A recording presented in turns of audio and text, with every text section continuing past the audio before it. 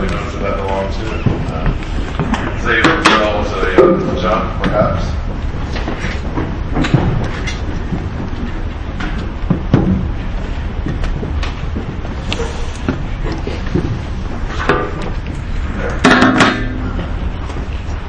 That's quite right. Maybe that is. Turn it sideways.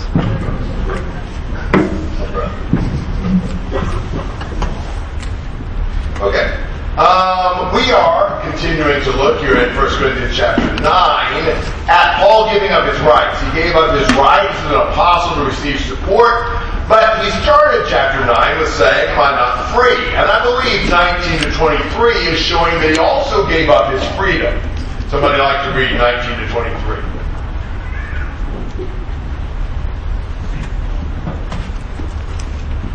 For though I am free from all men, I have made myself a servant to all, that I might win the more.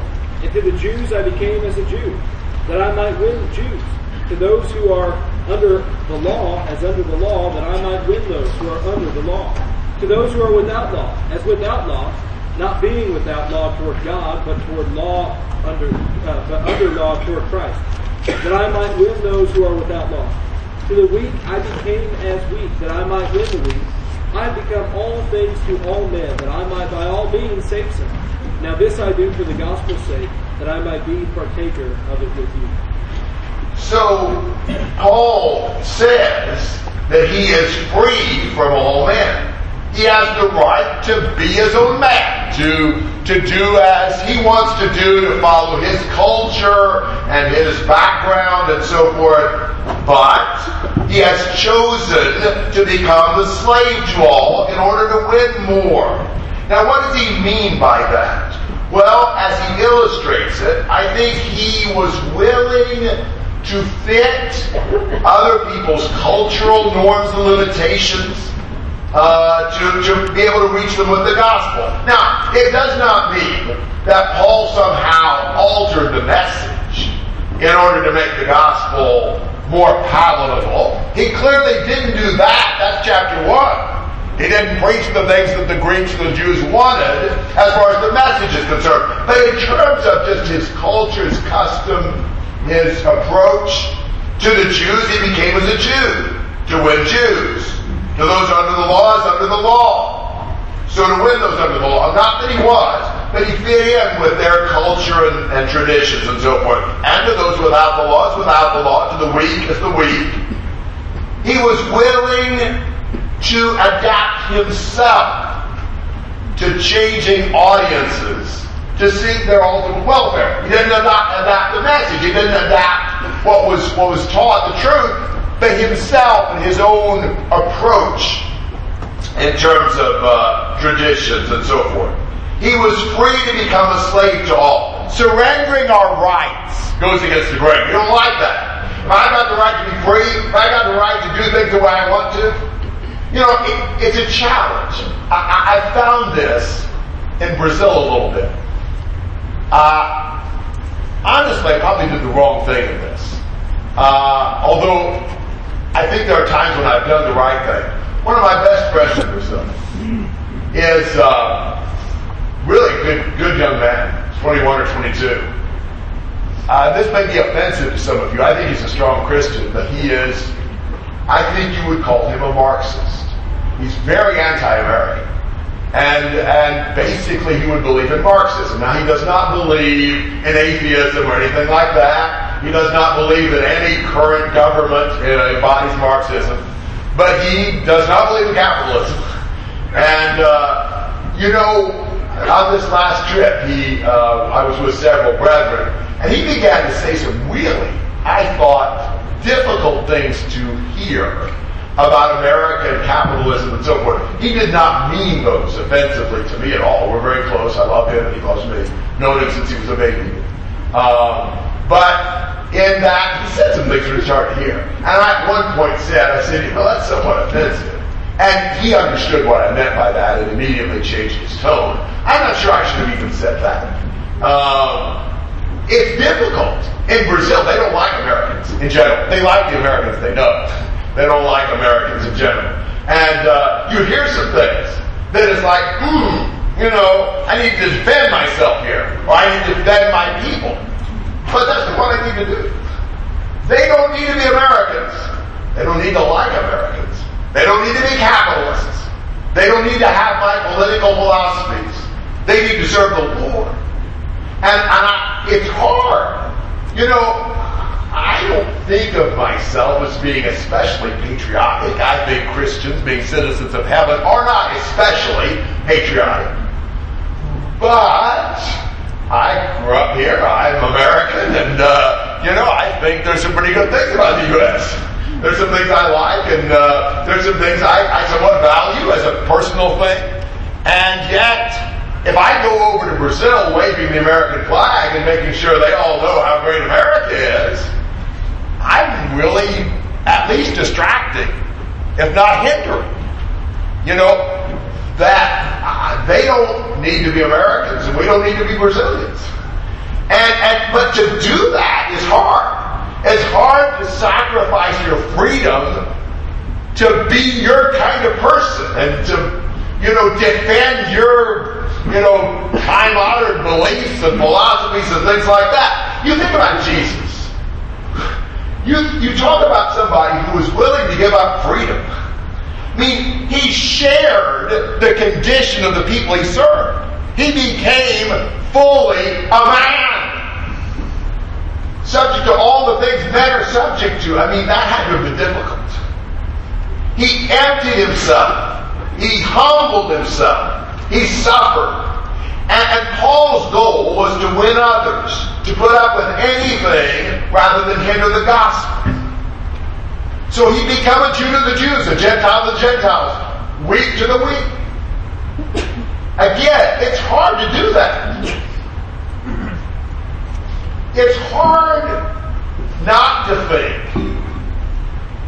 that my way of doing things and my culture isn't God ordained. When it's all said and done, we do things the right way around here, And if other people don't, they just need to fit in with us. And I'm not even just talking about nationalities. We think that is who we are. There are people in the U.S. that I don't agree with. I don't agree with the ball team they root for. I don't agree with their political stance. I don't agree with other things about how they do things and what their way of life is. And, I think it's pretty ridiculous. And yet, now we're not talking about biblical stuff. Just talking about this is the way I think is best to me. And not to insist that everybody has to do things my way. It's difficult. I want you to think about some applications in the Bible. Think about Paul's becoming a Jew to the Jews. There are some things Paul did that are rather surprising, I think. He took vows. In Acts 18, Acts 21, I think he probably took a Nazarite vow. And I actually think he was in the temple offering sacrifices of purification, which is a little hard to swallow, but I think that was a part of what he did in identifying with the Jews. Now, one of the things you've got to remember is the Old Testament was not just God's moral law. It was the Jewish constitution. This was their Jewish rulebook. You think about the Passover. The Passover was a feast of the Lord, but it was their 4th of July. It was their emancipation. And so it was a cultural thing for the Jews, not just a worship thing toward God. And so Paul would, in working with Jews, he would submit to Jewish vows and things like that. Now, he would not give in on discriminating against the Gentiles. When Peter withdrew from eating with the Gentiles, he fronted him out about it in Galatians chapter 2 very forcefully and firmly. So this wasn't a matter of imposing Jewishness on Gentiles. He would not stand for that. But it's a matter of culturally adapting himself to the Jews. He would do that. You think about how he would, he circumcised Timothy. Of all people, Paul had Timothy circumcised, I believe, because Timothy, A, was a half-Jew. And as a half-Jew, not circumcised, it would have really hindered the effectiveness of his evangelism to Jews. They just wouldn't have listened to him. And he was, circumcised circumcision would not be a pleasant process for an adult. And Timothy was willing to go through that. Paul was willing to ask him to, so as not to be a barrier to his relationship with Jews and to his teaching of the gospel. And then, on the other hand, Paul would not allow Titus to be circumcised. Titus was a Gentile, but also because that was in the context where brethren were requiring circumcision of Gentiles as a means of being saved. Paul would not give in to brethren who were demanding that their rules be followed as a condition of salvation. Now, I think that leads us to thinking about some things. Let's see if I don't know if I've got anything here that's I want with that, maybe not. Okay, it leads us to think about some things and how we apply this. We give up our rights so as not to hinder the spread of the gospel and for the spiritual good of our brethren. We don't cater to people who bind their opinions or impose extra rules on others. That's kind of a delicate balance. It is kind of a challenge when Paul asked Timothy to be circumcised and refused to let anybody circumcise Titus. But I think once you understand the principles and once you think that through and you see how Paul applied this, then that makes a lot of sense. Yes, he would sacrifice rights to bless people with the gospel, but he would never allow some opinionated brother to issue decrees and make demands on brethren. So, Paul gave up his right to be supported in the gospel and his right to be free in order to fit people's culture to work with them and not be a hindrance in the gospel. I realize some of those things lead to lots of things to think about and maybe various kinds of applications. Do you have some questions or comments in verse 23? Yes? Just when you mentioned Paul possibly taking a Nazarite vow, wouldn't he not be able to take communion because of the grape juice thing? Never thought about that. The question is, if Paul took a Nazarite vow, would it have kept him from taking communion? I think I had thought about that once, but I'd forgotten it, so I don't have a good answer. Somebody have an answer to that? Some of you probably do agree with me it was a Nazarite vow. I don't know how to answer that. Okay. So always more questions than answers. Yes? The answer be the same as the way you're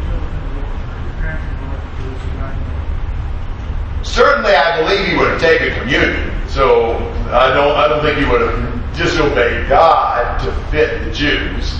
Might call into question whether it was a Nazarite vow or did he just infringe slightly on the Nazarite vow. I don't know. The cutting of the hair makes me think it was probably a Nazarite vow. Other questions and comments on any of this? Yes, Stacy.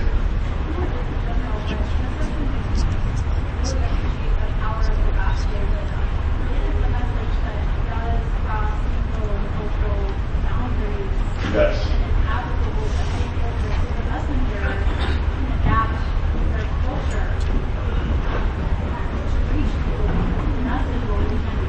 Yes, exactly. The gospel is a transcultural message, and it's not inhibited to reach out to people with various kinds of backgrounds and traditions. That is a remarkable thing.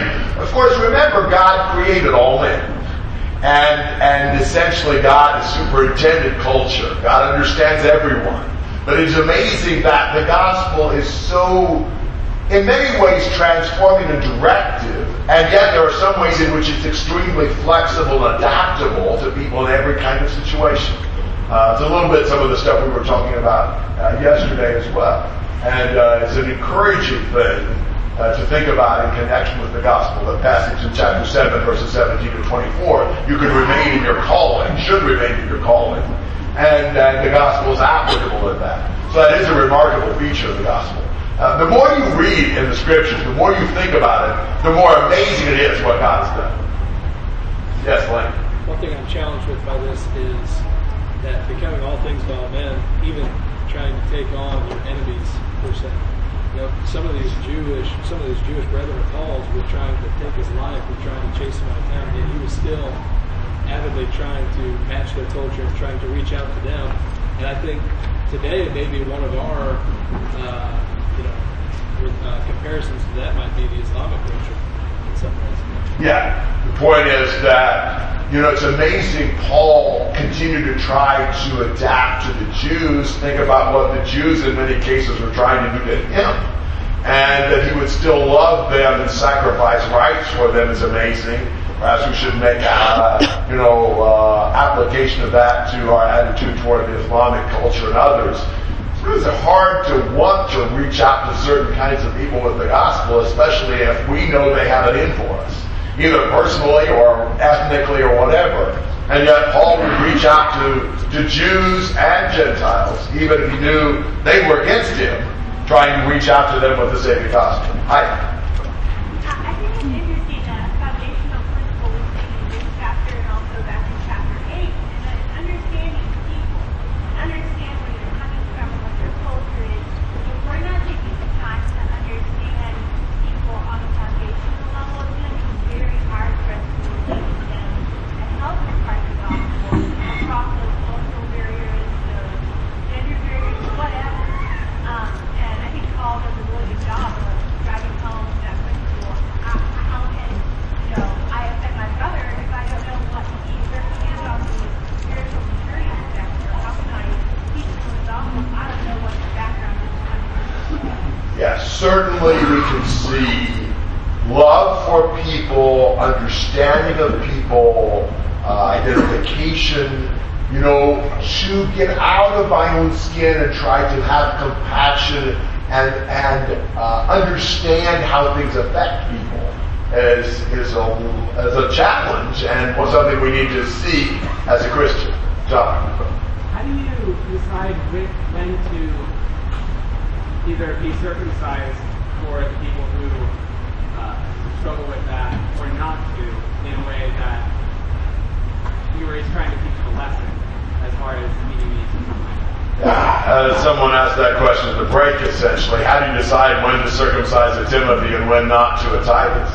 Yeah, absolutely. That is a challenge. And you can't decide it by just some kind of a rule, it's this and this. You have to understand the principles. And so we are willing to restrict our rights to not be a barrier in evangelism and edification, but we're not willing to impose opinions that people are binding on other people. It's difficult to discuss this sometimes without giving specifics or applications. Almost every application is offensive to some people.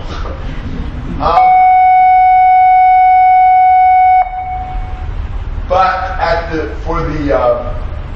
the risk of perhaps being offensive, I'm going to give an illustration that I think might be useful. I suspect not everybody will follow me on this illustration.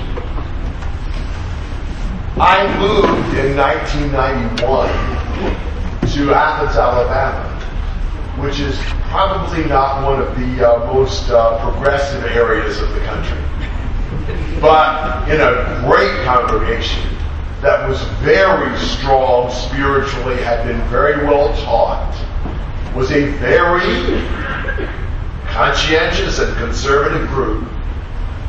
But this impressed me about them. There was a young man that moved there from Chicago. He was probably about 18. He moved from, I suspect, almost inner city Chicago.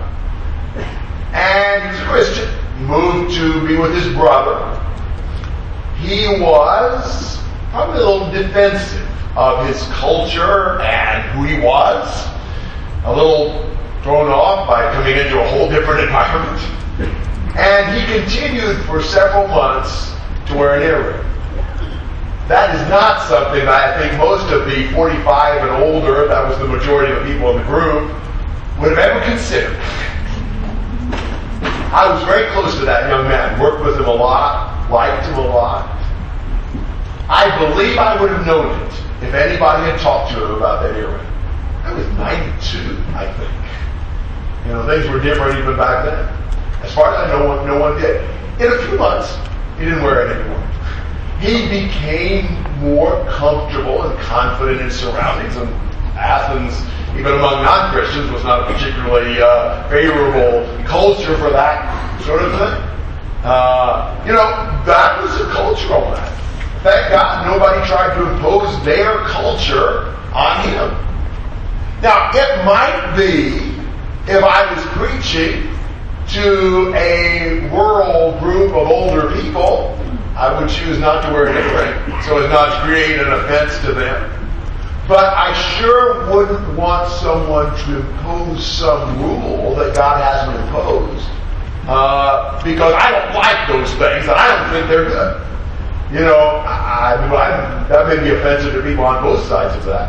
But I think those are the kinds of things we have to deal with. We're trying to understand, when do I restrict my rights for the sake of the gospel? When do I not allow anybody to impose some rule of theirs because they don't like something? That's the challenge. And it's really hard to think objectively about those things, because the truth is, I feel pretty strongly what I feel, and the way I think it ought to be, it's hard for me to see it some other way. It's hard for me to see how some brother can be a good, sincere brother who doesn't do things the way I do. How can he think that this is okay when I know it's not? So we have to go back to the scriptures a lot. I would also suggest, this is maybe going farther with this than I need to, but maybe justifying what I said a little bit, I want you to think about Jesus. Jesus was very careful to do exactly what the Lord wanted. But Jesus did things that from a Jewish perspective must have seemed really bad. He broke their Sabbath rules right and left. He didn't wash his hands before he ate. He didn't accept their fasting rules and regulations. He ate with tax collectors and sinners. And so he did things that were very shocking and that seemed very loose. I can imagine a Jewish father in Jesus' day warning his children, don't you listen to him too much. He'll mislead you. He doesn't hold to the strict traditions that we believe. You can think about all that. That may lead to all sorts of conversation. I'll let that go a little bit if it does. But thoughts and comments? Yes? Perhaps the question is answered by Heidi's comments about knowing people and understanding people. But I have a hard time understanding how to practically apply what we're talking about when we're interacting with other religions and maybe even other denominations in terms of figuring out what is their culture and what is their religion. For us, just like them, they're intermixed. They dress a certain way because of their religion. We dress a certain way because of our faith. And so, how much do you, based on your situation, assimilate to what they are doing, but you don't want to accept their faith, but you want to be respectful of them, but you also want to be all things to all men and try to reach them however you can with the gospel. So, am I going to go wear a headscarf to work because I'm teaching a bunch of Muslim children? Well, no, but, Okay, the question is, how much do you adapt to people's religious beliefs in order not to be offensive to them? I don't know if I have any kind of a great answer. One thing you would always do is be concerned to do what the Lord's will was. There are plenty of religious beliefs and practices that are just wrong. And so if it's wrong, I can't do it, even if it's offensive. Certainly you don't see Paul or others shying away from challenging things that were wrong either. They were not trying to just sound good and be pleasant and make everybody like them. So they were willing to speak boldly. Paul would go to Athens and he'd say, I can see you're really religious. And he started respectfully. And you've got this altar to an unknown God. I'd like to tell you about it. But what he said about that unknown God ultimately was, God's what commanded you to repent. of your idolatry. So he didn't pull punches. We're not trying to just make people like us or make the gospel attractive. But I don't know that we would want to just be personally offensive. There are certainly some things that are cultural religious.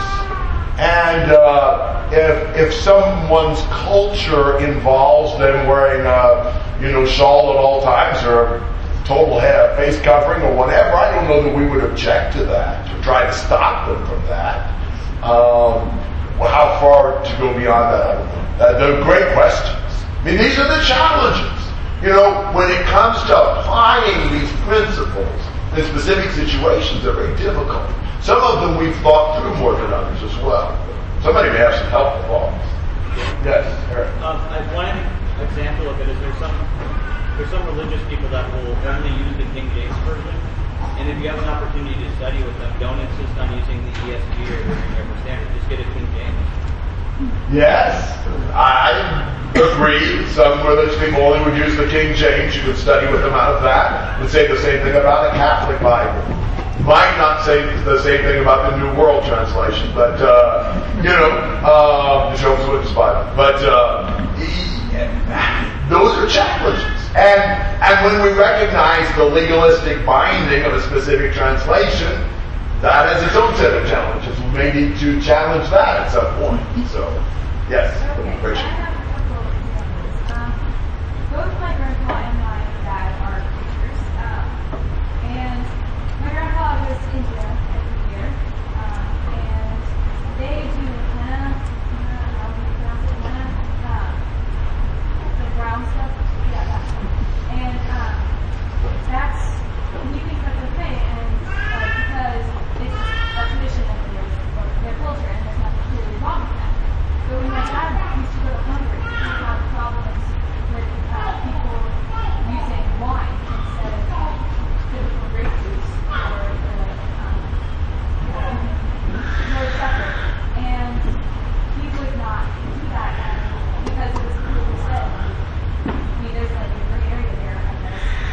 But he makes it clear that drinking wine and alcohol is wrong. And I think it's about defining the boundaries between the right and the wrong. Certainly, that's going to be very much involved. We would never do something that was wrong. We can't violate God's word. We would never hold back from teaching the truth in a tactful way. And that can be offensive. Beyond that, there's plenty of questions. Yes? Sometimes all we need to do is ask. A lot of people don't expect us to use their culture wrong. Good point. Yes, that's exactly right. It's not necessary for us to, in some sort of unnatural way, try to just be what they are. There's a balance there, and I think certainly as an American, Brazil, they don't expect me to be Brazilian in every way. There's some things that are natural American things that they understand and would expect. It would seem almost ridiculous to try to be Brazilian in every sense. But I will say this, that this was cool to me. This was about 12 or 13 years ago. Well, it shows you where he gets it, but the mother of the boy I was describing was Marxist. She was just talking to me, and well, maybe her kids. And she went on a tirade about the U.S. And I knew when she was doing it. She's a very gentle, spirited person, very concerned not to be offensive. She forgot I was American. I mean, she knew I was American. It didn't dawn on her when she was saying all that. It was really enlightening, because it was one of the few times that a Brazilian really said what they thought. But whoa, it was like a 10-minute whoop. And about 2 days later, she came to me apologizing, felt terrible, and it dawned on her what she'd done. I felt good that she felt like she could do that. Just the fact that I was American, I was afraid. We hadn't known her for years. It didn't really, that wasn't the thing she was thinking about at that point. That was cool to get to that point. Kind of bad to hear all that, but good also. Yes? I would encourage us all, pray for the reason or even president that you brought out, changed our